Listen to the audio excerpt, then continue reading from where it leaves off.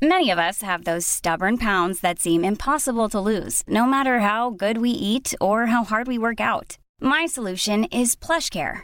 PlushCare is a leading telehealth provider with doctors who are there for you day and night to partner with you in your weight loss journey. They can prescribe FDA-approved weight loss medications like Wegovy and Zepbound for those who qualify. Plus, they accept most insurance plans. To get started, visit plushcare.com/weightloss. That's plushcare.com/weightloss.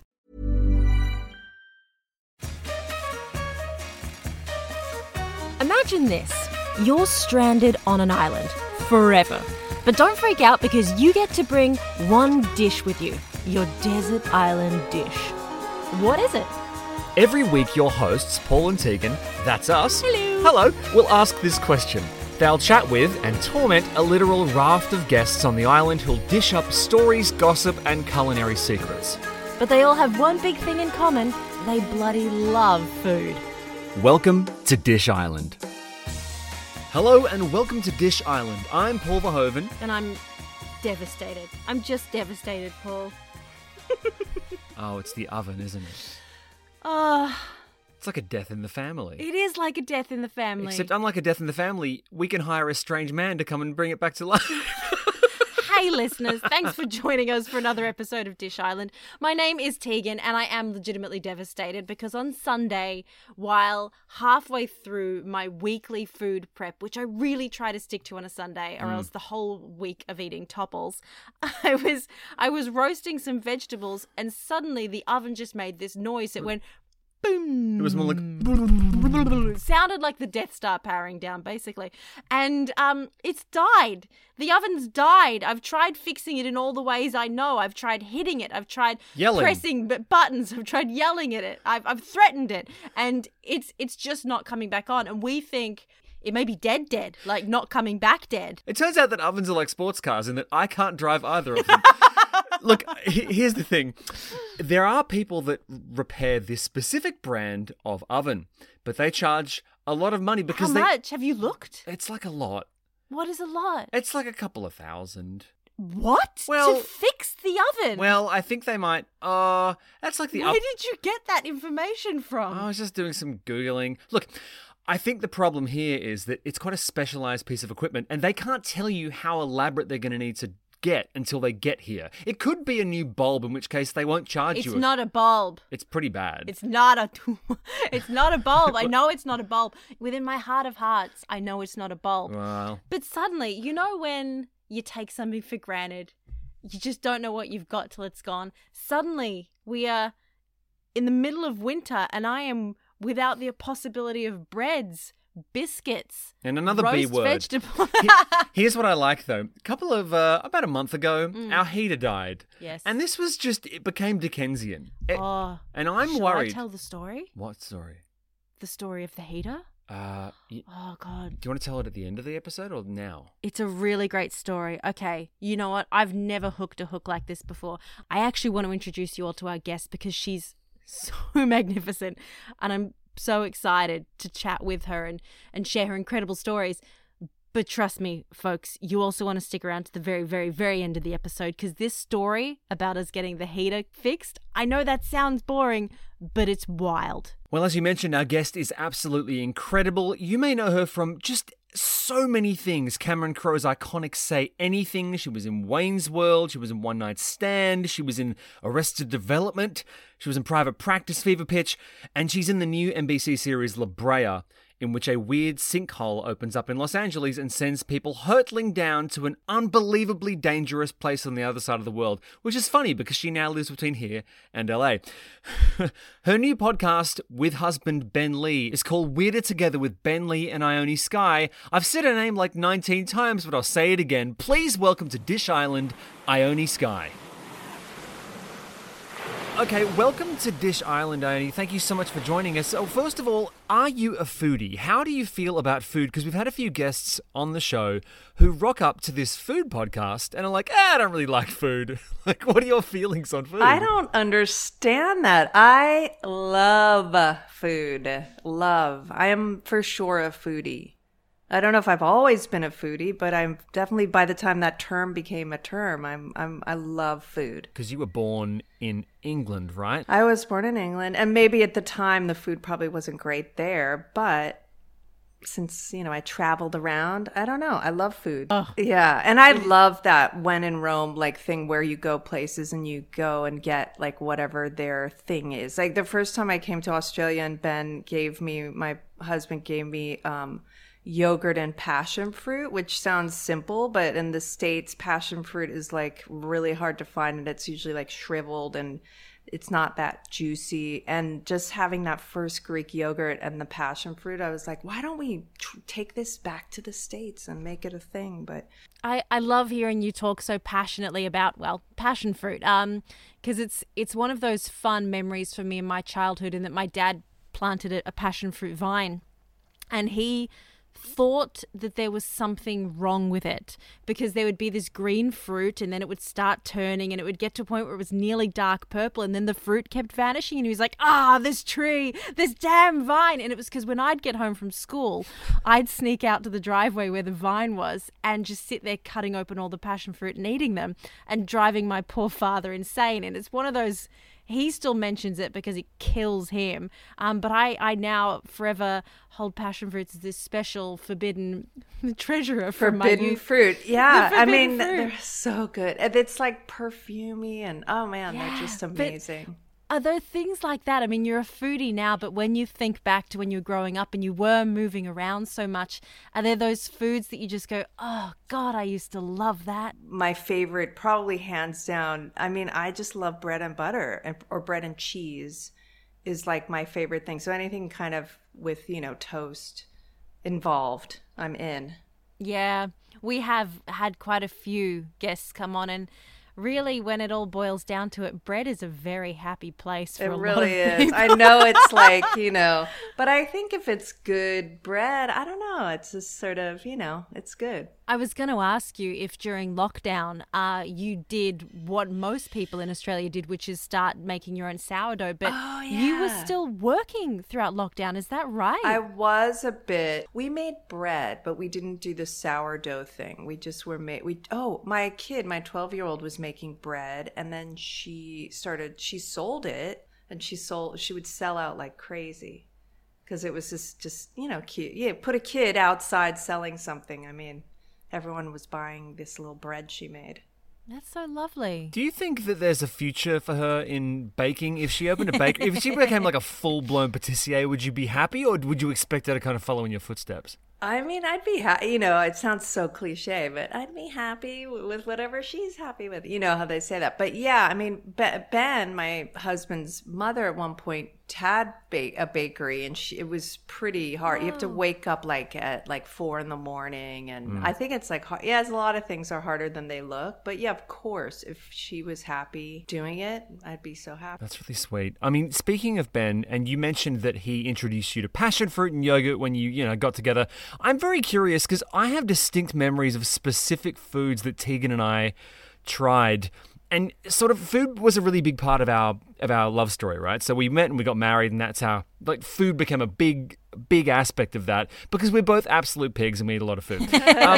So I'm curious as to what role food played in you two getting together, and actually, how did you get together? Is it a cute story or? Yeah, I think it's a cute story. We got together. I mean, I don't know. My ex-husband was in a band because I seem to always love a musician partner, but Ben was on their label, the Beastie Boys label, and I knew of him, and so I admired him, but he was like this.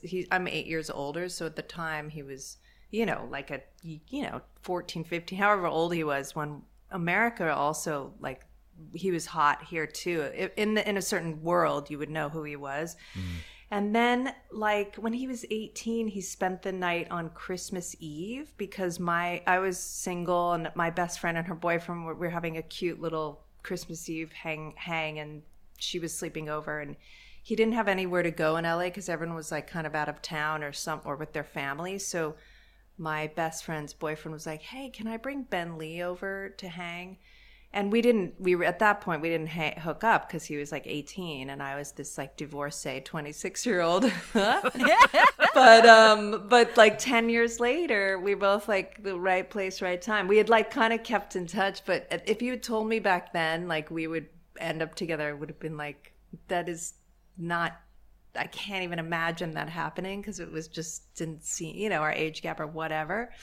But then it was just so great. We were both single and like looking to, you know, partner up. But yeah, I think food, I just know that it's very sensual. And I like anytime we're in a nice restaurant eating nice food, or at home if we have like really good food, it really is an aphrodisiac. So I do think food is like, if you've eaten really nice food, you just like, you know, end up sitting on each other's laps and cuddling and, you know, you just feel so good. And so I think, I don't know, I just think food is for sure part of romance. There's a lot of people that say that eating oysters, you know, look, let's be honest. They say that eating oysters makes you horny, and I was curious. It is. It's an aphrodisiac. But is it? Yeah, and like strawberry. I think just good food is. I mean, there might be a chemical thing or something, but or maybe because it's slimy. I don't know. It reminds you something, but I think just like really yummy food and just enjoy it. Well, it like opens up your senses, and you're eating. I just think like yummy food, and if you're making eating like. When you're at a nice restaurant, you know, the ambiance and everything, or if you're whatever, al fresco outside somewhere beautiful, like I think it just puts you in it can make you feel just relaxed and like kind of happy and your senses are open. First of all, I think that story of Lonely Christmas Boy is just so cute. I actually think that's really, really lovely. Lonely Jewish Christmas Boy. Lonely Jewish Christmas Boy. But it's really funny because we had a guest on a few weeks back, Gary Megan. He's a chef. He's wonderful.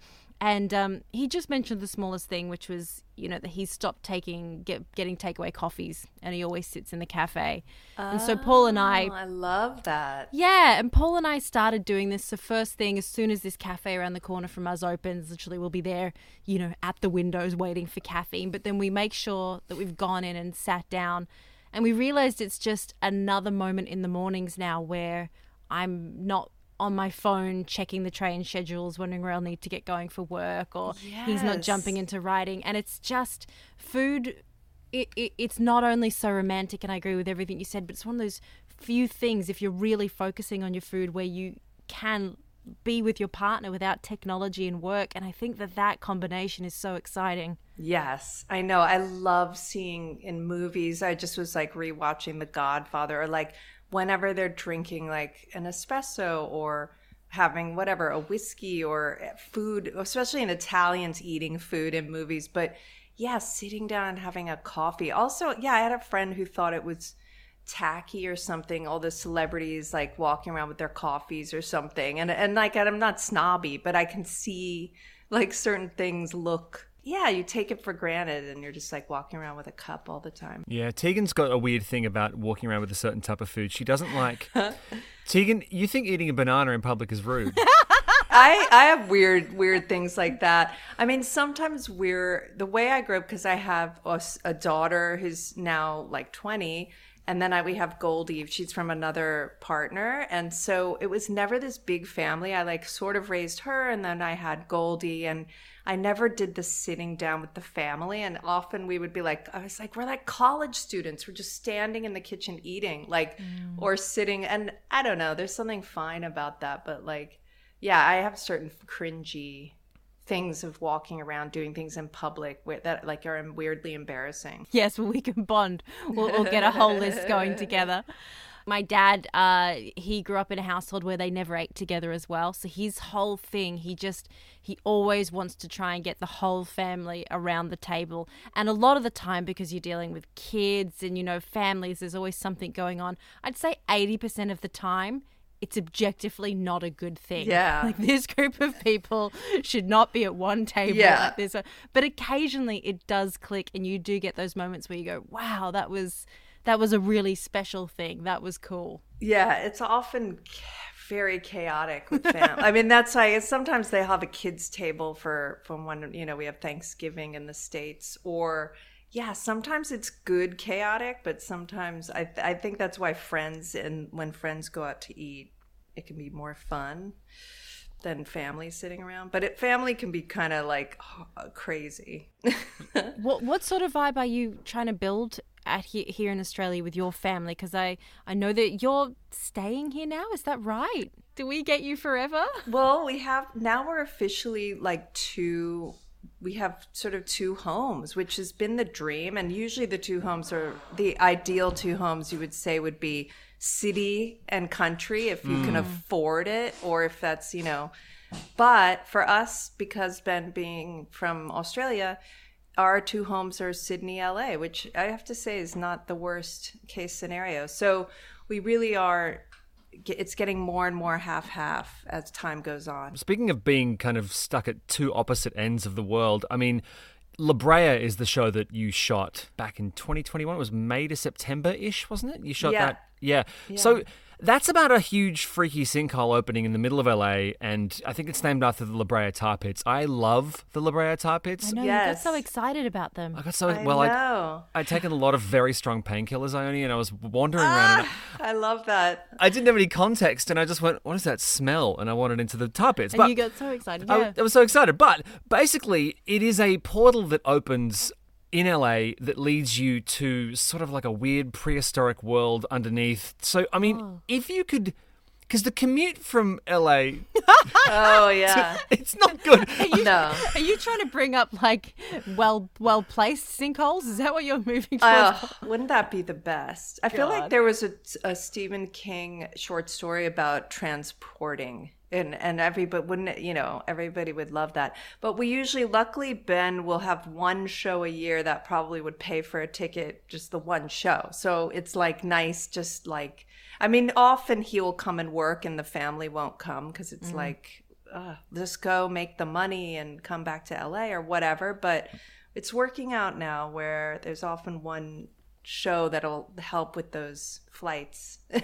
But yeah, but it's funny when growing up you think Australia's down under, it's the farthest place in the world, but it's not as far as other places to LA. But we've been brainwashed to think it's the farthest place you can go. How are you on flights? Are you a good flyer, and do you partake of the in-flight catering? Because I've always felt that it's a bit like going on a camping trip in the sky, and everyone around me looking physically angry at the bad food doesn't seem to agree. But how are you at the whole jet setting thing? I've had to work very hard. I mean, when I was a kid, I it was sort of exciting and weird, and then I went through a period of just feeling like not claustrophobic physically, but just dreading. I would just go into like a lot of anxiety of just the long flight and this and that. And now I just sort of, I get into it.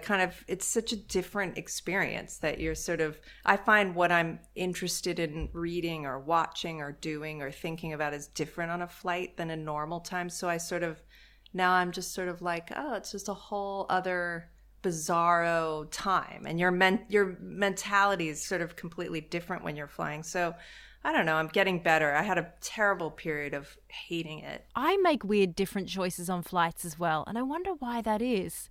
Like, I'll always pick a book that I'd never read at home, or start watching films that I'd never watch at home, and always crying. Like, I was beside myself watching Hook on the last flight that I was on. But I wonder why we do that. No. So strange. It's like international waters, right? You want to go out to international waters, and you want to hunt man, and you want to do all the weird kind of illegal shit. It's like when you're in the sky, you do the things that you normally wouldn't even bother doing, right? Because you know that the flight is so inherently unpleasant and loud and weird that it would compromise the book you actually want to read or the film you actually want to watch, right? Maybe. Yeah. There have been theories about the whole thing, and that, I agree. Many of us have those stubborn pounds that seem impossible to lose, no matter how good we eat or how hard we work out. My solution is PlushCare. PlushCare is a leading telehealth provider with doctors who are there for you day and night to partner with you in your weight loss journey. They can prescribe FDA-approved weight loss medications like Wegovy and Zepbound for those who qualify. Plus, they accept most insurance plans. To get started, visit plushcare.com/weightloss. That's plushcare.com/weightloss. Well, hey, you've just started this new podcast. with your husband, and I'm sitting here across from my husband podcasting. That's a weird name. It's terrible. It's the worst thing I've ever decided. No, it's fine. I enjoy podcast. How are you finding the podcasting experience? I love it. I love it so much. I mean, I think I knew I would like it, but it's just great. I mean, it's so funny because I've seen myself as an actor on screen, or I've heard my voice before. But I was saying to Ben, do I put on an accent when I'm doing the podcast? And he was like, no. But it's funny listening back when we're sort of editing, and I feel like I sound a little different. But I love talking to him. It's also timed out where we seem to do it after busy, being sort of a little bit away from one another. And I know, it does kind of feel like a funny date. Like, I really like it. It does feel like we're getting to hear you guys on a date. And sometimes you'll just be chatting about anything, and then occasionally you start getting into really, meaty territory, and it feels quite privileged to be able to be part of that conversation, Oh, slightly. I feel also slightly voyeuristic, like, oh my God, what are they going to say next? But no, it's great. This last one, it's pretty funny. As a performer, though, do you find that, look, being on camera, you are, and having a big crew around, you're probably acutely aware of the fact that you are on and that you are in performance mode. Are you finding that you are forgetting you are, being recorded, and that you're kind of slipping into the way you actually talk as a couple, you and Ben? I mean, I think I want it to be like that, so I'm just letting it be like that. And I'm taking for granted that people don't know what we're like. It's almost like this, not inflated thing, but as if I think everyone knows how I sound or how I think or what I'm like. It's just a funny thing. Not that I think I'm like very famous at all, which I don't. It's more just, I think I've never felt afraid to be in interviews. I just sort of tell all, and I trust myself. And also, I trust that I'm not going to, dig myself in a hole, and that I won't be mean and look back and think, oh, did I tell a story about somebody that I made them sound bad? And also with, you can edit out things that could go awry. I like it. I like vulnerable. I like being vulnerable, and I do want to entertain people, and I like the attention. How do you find working with someone else who is a creative? Because I've noticed that a lot of people in the creative field tend to, I don't know, it's weird. There's a competitiveness, there's all these interesting dynamics going on when you are working opposite someone who is a creative as well, who like makes things. Do you have any advice for people who are in relationships with people who do ostensibly something very similar to them? And how do you find it working with Ben, not just being in a relationship with him? I mean, we love working together. But I think I've never had an actor partner, because I don't know if it's because my father's a musician and I just am drawn to music in a very deep way or something, but I'm happy that I'm not with an actor, because I can imagine that would feel really difficult. And I think the time apart is quite difficult sometimes in any relationship, whether you're in the industry or not. But I think something about him doing something creative, but not the same exact thing that I'm doing, because I'm very competitive. I mean, I'm competitive with Ben anyway. Like, we took up tennis at the same time, and he got way better than me faster, and I was so annoyed. And so I'm competitive, but I think I'm getting used to my competitive feelings in general. But I think it really helps that I'm not like a musician as well. I think I completely understand what you're saying. Sometimes Paul and we are working on exactly the same things. Not only the podcast, occasionally we'll be writing projects at the same time, or, we both, dabble in, not dabble, you're a published author, Paul. You didn't. But, we both write, and I find that those areas where we are overlapping the most are not horrible, but I guess they do get more, we need to be more conscious about how we navigate around each other. We had that big blowout during our interpretive dance entry. Yeah. Yeah. You got scored so much higher than me. That's right, because I can kick a lot higher than you. None of this is true. We don't dance together. But yeah, I mean, have you found it a really rewarding experience? And has it helped your relationship evolve further? Yeah, for sure. Like just doing this. I mean, we've collaborated on, I've made, music videos with him, and I did some for other bands that he sort of helped me on a little. And I think that we're very good at helping each other with our career and in life. I mean, we fight and we have disagreements and we trigger each other and all of that. But the podcast has been one of the most sort of enjoyable things that we've done together. Well, there's actually a bit of a weird twist here, Ione, and that is that this podcast takes place on a fictional island. And basically you are trapped here and you have been allowed to bring one dish with you, your desert island dish. So what is the one dish that you would eat for the rest of eternity? It can be literally anything. It can be made of anything from anywhere. It will appear before you magically. You can cook it yourself. The world is your oyster. What is your desert island dish? I mean, I'm thinking very practically, like a well-balanced meal. So I would have to say a type of sort of warm bowl. It sounds so boring and silly, but like if it was the last one, and I would want fruits and vegetables and cheese and something warm aspect, but something also not warm. Like in order to tick off enough boxes, I would say it would be like one of those, bowls you get these days. It sounds so like not like exciting, but like a poke bowl kind of thing, or yeah, like something like that you can, or yeah, like a salad bowl. It sounds so. I mean, the fun answer would probably be lasagna, but I'm like taking it seriously that this is really the last bowl of or food I can have. No, you see, I like this way of thinking. I think this is strategic and good. Right, very strategic. Just you've got like, let's say a grain of some sort of rice, and then you get to fill it up. I'm like that. I'm just like being greedy. There's a buffet. You've got a bowl, and those ones that you put the salad and then the rice and maybe some cheese, and just like get one of those yummy kind of a little warm, but with a little bit of fresh veggie on there. Just for health, just to well balanced, get it all. Yeah. But not the best. It's not my favorite in life, though. That's not my favorite dish in life. Well, because the thing I love about bowls and salads, and I was talking with a friend at work just the other day, because I'd made a salad, and if you can't see, I'm and really it wasn't. It was just a load of unhealthy foods and a leaf, but that made it a salad. Yes.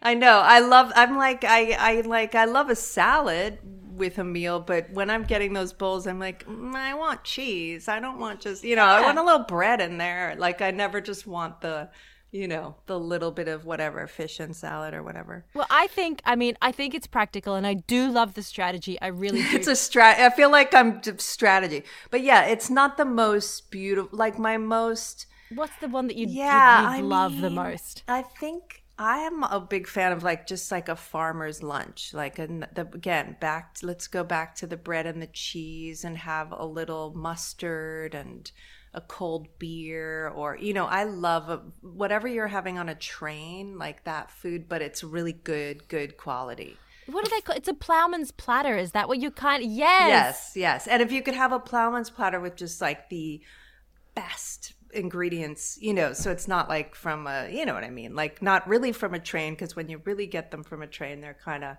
packaged and like cold and weird, but a real plowman's lunch. Oh, the good one that's on a huge wooden paddle, right? Yes! So, now, here's the thing. If you have that appear before you magically every day, what you do is you keep the paddles, and then you strap and you those paddle bastards.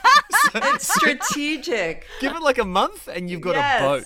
It's strategic. Oh my God. No, I like this, but I'm also feeling that, it's almost as balanced as the poke bowl. Yeah, that's right. That's right. You've got your carb, there's a bit of protein in there. And sometimes you get a couple grapes on there, or apples. Yeah. Just do a really loaded chutney or something. Chutney, mustard. Oh my God, I'm hungry little now. wine or a beer, yeah. I know, now I'm hungry. I think it's got to be this over the salad. Yeah. I know. I'm so literal. I'm like, we're really doing this. I really have to think about it. Well, no one ever thinks about nutrition on this challenge, ever. You're the first one to go, what do I need to survive? But no, I think this plowman's platter, not only delicious, but balanced and quite dignified with a means of escape attached. I mean, it really is a perfectly rounded meal. Do you know what was wild about that chat, Paul? What? Was Ione saying things like, I don't think I'm that famous. And I just had to stick my fist in my mouth, not wanting to yell, you're the most exciting famous person we've had on the show. Oh my God. She's so monstrously famous and well-travelled. But so down to earth and so lovely. Just the best. Now, Ooh, I want to have a ploughman's platter with Ione Skye. you know what I want? What? I want to hear your heater story. Oh God, that's right. I forgot. Is there something about this story I don't know? No, I think, actually, there might be because I was so traumatized on the night that I may not have filled you in with all of the details. Oh, that's right. So I was in Sydney. Okay, doing these- Okay, yeah. I'll tell the story. I'll Okay, tell the story. okay. You'd be forgiven for thinking that this story is going to be exceptionally dull because it starts with a mouldy wall heater. At the very beginning of the cold snap that struck here in Melbourne, Paul and I went to turn on the heater, and it did that little thing where the flaps came down, and I looked in and just went, why are they black? And then we got up on a chair and I looked properly into the heater and I realized it was filled with mold. Yeah. This horrible black mold throughout the whole thing. And all I thought was, oh my God, Brittany Murphy died because there was mold in her house. We're going to die. Oh my God. Hang on, before we get back to the story, is that true? Yes. Really? You know the Brittany Murphy, the actress? I don't think it was black mold. Was No, it? yeah, it was in her house. It got into her lungs, made her sick, died. Did it really? Yes. That motherfucker. I just looked this up. A Los Angeles County Department of Health confirmed at the time that mold was considered the possible cause of Murphy's death. Oh my God. Yeah, because she lived in... Anyway, that's what I thought when I saw the mold. I went, that's not good. So Paul and I, we toyed for about 5 minutes with the idea of cleaning this heater ourselves. We took off the little case and just went, No. we don't know what to do. It was like a coral reef. It was horrifying. It was so bad. I feel sick talking about So it. bad. I was already sick, so we're like, what if the mold is already making me sick? We decided to call a professional. Yep. This guy was clearly busy, so the only time he was able to come out to the house was when Paul was in Sydney interviewing the cast of Stranger Things, actually. I think I was actually... Oh, yeah, that's right. This all happened actually... just because this happened literally while I was talking to the cast of Stranger Things. Now, in Stranger Things, there are spores. There are like disgusting Oh my spores God. that infect people and turn them into monsters. So as I'm talking to the cast of Stranger Things in a hotel suite in Sydney, you were back at the apartment doing what? Well, hang on. I just have to add now another small layer to this story. Oh, God. The guy who was coming to fix the heater Yep. said that he needed somewhere to park. We live in an apartment with numbered underground parking, so we only have access to our space. Mm-hmm. The day before, I had lent my car to my friend. He borrowed the car, brought it back, left the lights on overnight, so when I went to move the car, the battery was dead. You make fun of him, but he's scared of the dark and he needed those lights, damn it. He just turned him on and pointed at the house. So I'm working. I have a lot of work happening on this day. I know the heater guy is meant to be coming at 3:00 and I can't move the car. So I called the heater guy when he was close by and I said, hey, look, I'm so sorry about this, but I can't move my car from the underground parking. Is it okay if you just do street parking? And he's like, no, not really, actually. I really can't do street parking. And I was like, gosh, I will come out and find you on the street and help you lift your gear back inside if there's a lot of gear. And he's like, no, I'd really prefer it if I could park near the building. If not, let's reschedule. And I went, whoa, no, let's not reschedule. Give me a second. I called up the building to see if I could have access to any other car spaces. I then called RACV to see if they could come and fix the battery so I could move the car. All of this while I'm juggling 2 jobs. Things are getting stressful and weird. I called back the heater guy and I said, I'm so sorry. I've tried everything, but really there's street parking really close by. By this stage, he was already late by about half an hour, so which I didn't care about. He's a tradie. I didn't expect him to be on time. And he's gone, no, I can't find street parking. You know, let's, it doesn't matter. It doesn't matter. We'll rearrange it. I said, so you are in the area? And he said, yep, I'm in the area. I said, I'm so sorry. I don't mean to be pushy, but if you're in the area, I don't want you to leave. If you're in the area, really, I'll come and help you. By this stage, though, I don't know. I'm feeling weird. I didn't know why the car space was such an issue for him. And genuinely, you can always find street parking in our area. Maybe he just has really high standards. I don't know. Like, baby, I'm worth it. Yeah, so then he says, fine. Leave it with me. I'll try again to find a park close to your house. Yeah. 20 minutes later or more, I haven't heard back from him, so I figure that he's just driven off. It's all getting really strange until I hear a buzz downstairs and he's at the front of the building. I was like, okay, cool. I go downstairs and he's a lovely young bloke. So all of this kind of weirdness, I thought, oh, maybe that was just in my head. He's this really nice young guy. He was from the UK. He'd recently emigrated out. Took him upstairs, showed him the heater, and then as soon as he was in the apartment, he's gone, can I use your bathroom? And I was like, yeah, sure, it's just over there. Now, heads up, we don't have a really big apartment. It's a really small place. So there is the bathroom, and the table that I was working at was kind of just a couple of meters from the bathroom door. Within earshot, you might say. So he's gone into the bathroom and was in there for a while. Okay? He's in there for a while. So I'm sitting there at the desk going, it is likely that he's doing number twos, but you know what, Higginbotham, be an adult. Be an adult. It's fine. This isn't a problem. So he came back out. When I'm nervous, I just overdo it with the pleasantries. So I was like, oh, hey, where you come from? Oh, that's really nice. You got to see football yet? Oh my God. So just talking at him so it's not weird, trying to make him feel comfortable. Then he starts actually trying to clean the heater. And over the course of the next, say, 70 minutes that he was there doing his job, he had to run into the bathroom 3 times to do what can only be described as aggressively loud shits. The guy clearly has gastro. Yeah. And was trying, now I'm realizing, to quit, to avoid coming to the house to do the cleaning, and was using the parking as an excuse. Oh. But yeah, right, because he had an upset belly, at which point I'm sitting there going, oh my God, why didn't you just tell me? Because now I'm sitting here silently trying to avoid the fact that you sound like you're pooing out your insides in there. And he kept coming out, and I was like, do I put on music? If I put on music now, it's going to be obvious and it's going to make it even more awkward. Yeah. So then I start having pretend phone conversations with somebody who's not there, like just answering nobody on my phone, being like, oh yeah, I'll get you those papers straight away, just talking really loud like an absolute asshole. Anyway, finally, he finishes the job, does a... Which one? The heater's clean. Okay, great. We're no longer able to make eye contact, and I just got him out of the house as quickly as possible, walked straight to the Woolworths to buy Glen 20, and then for the next 3 hours just kept on opening the door a crack, Glen 20ing as much as I could, closing it, just kind of trying to turn it into an antiseptic hub in there.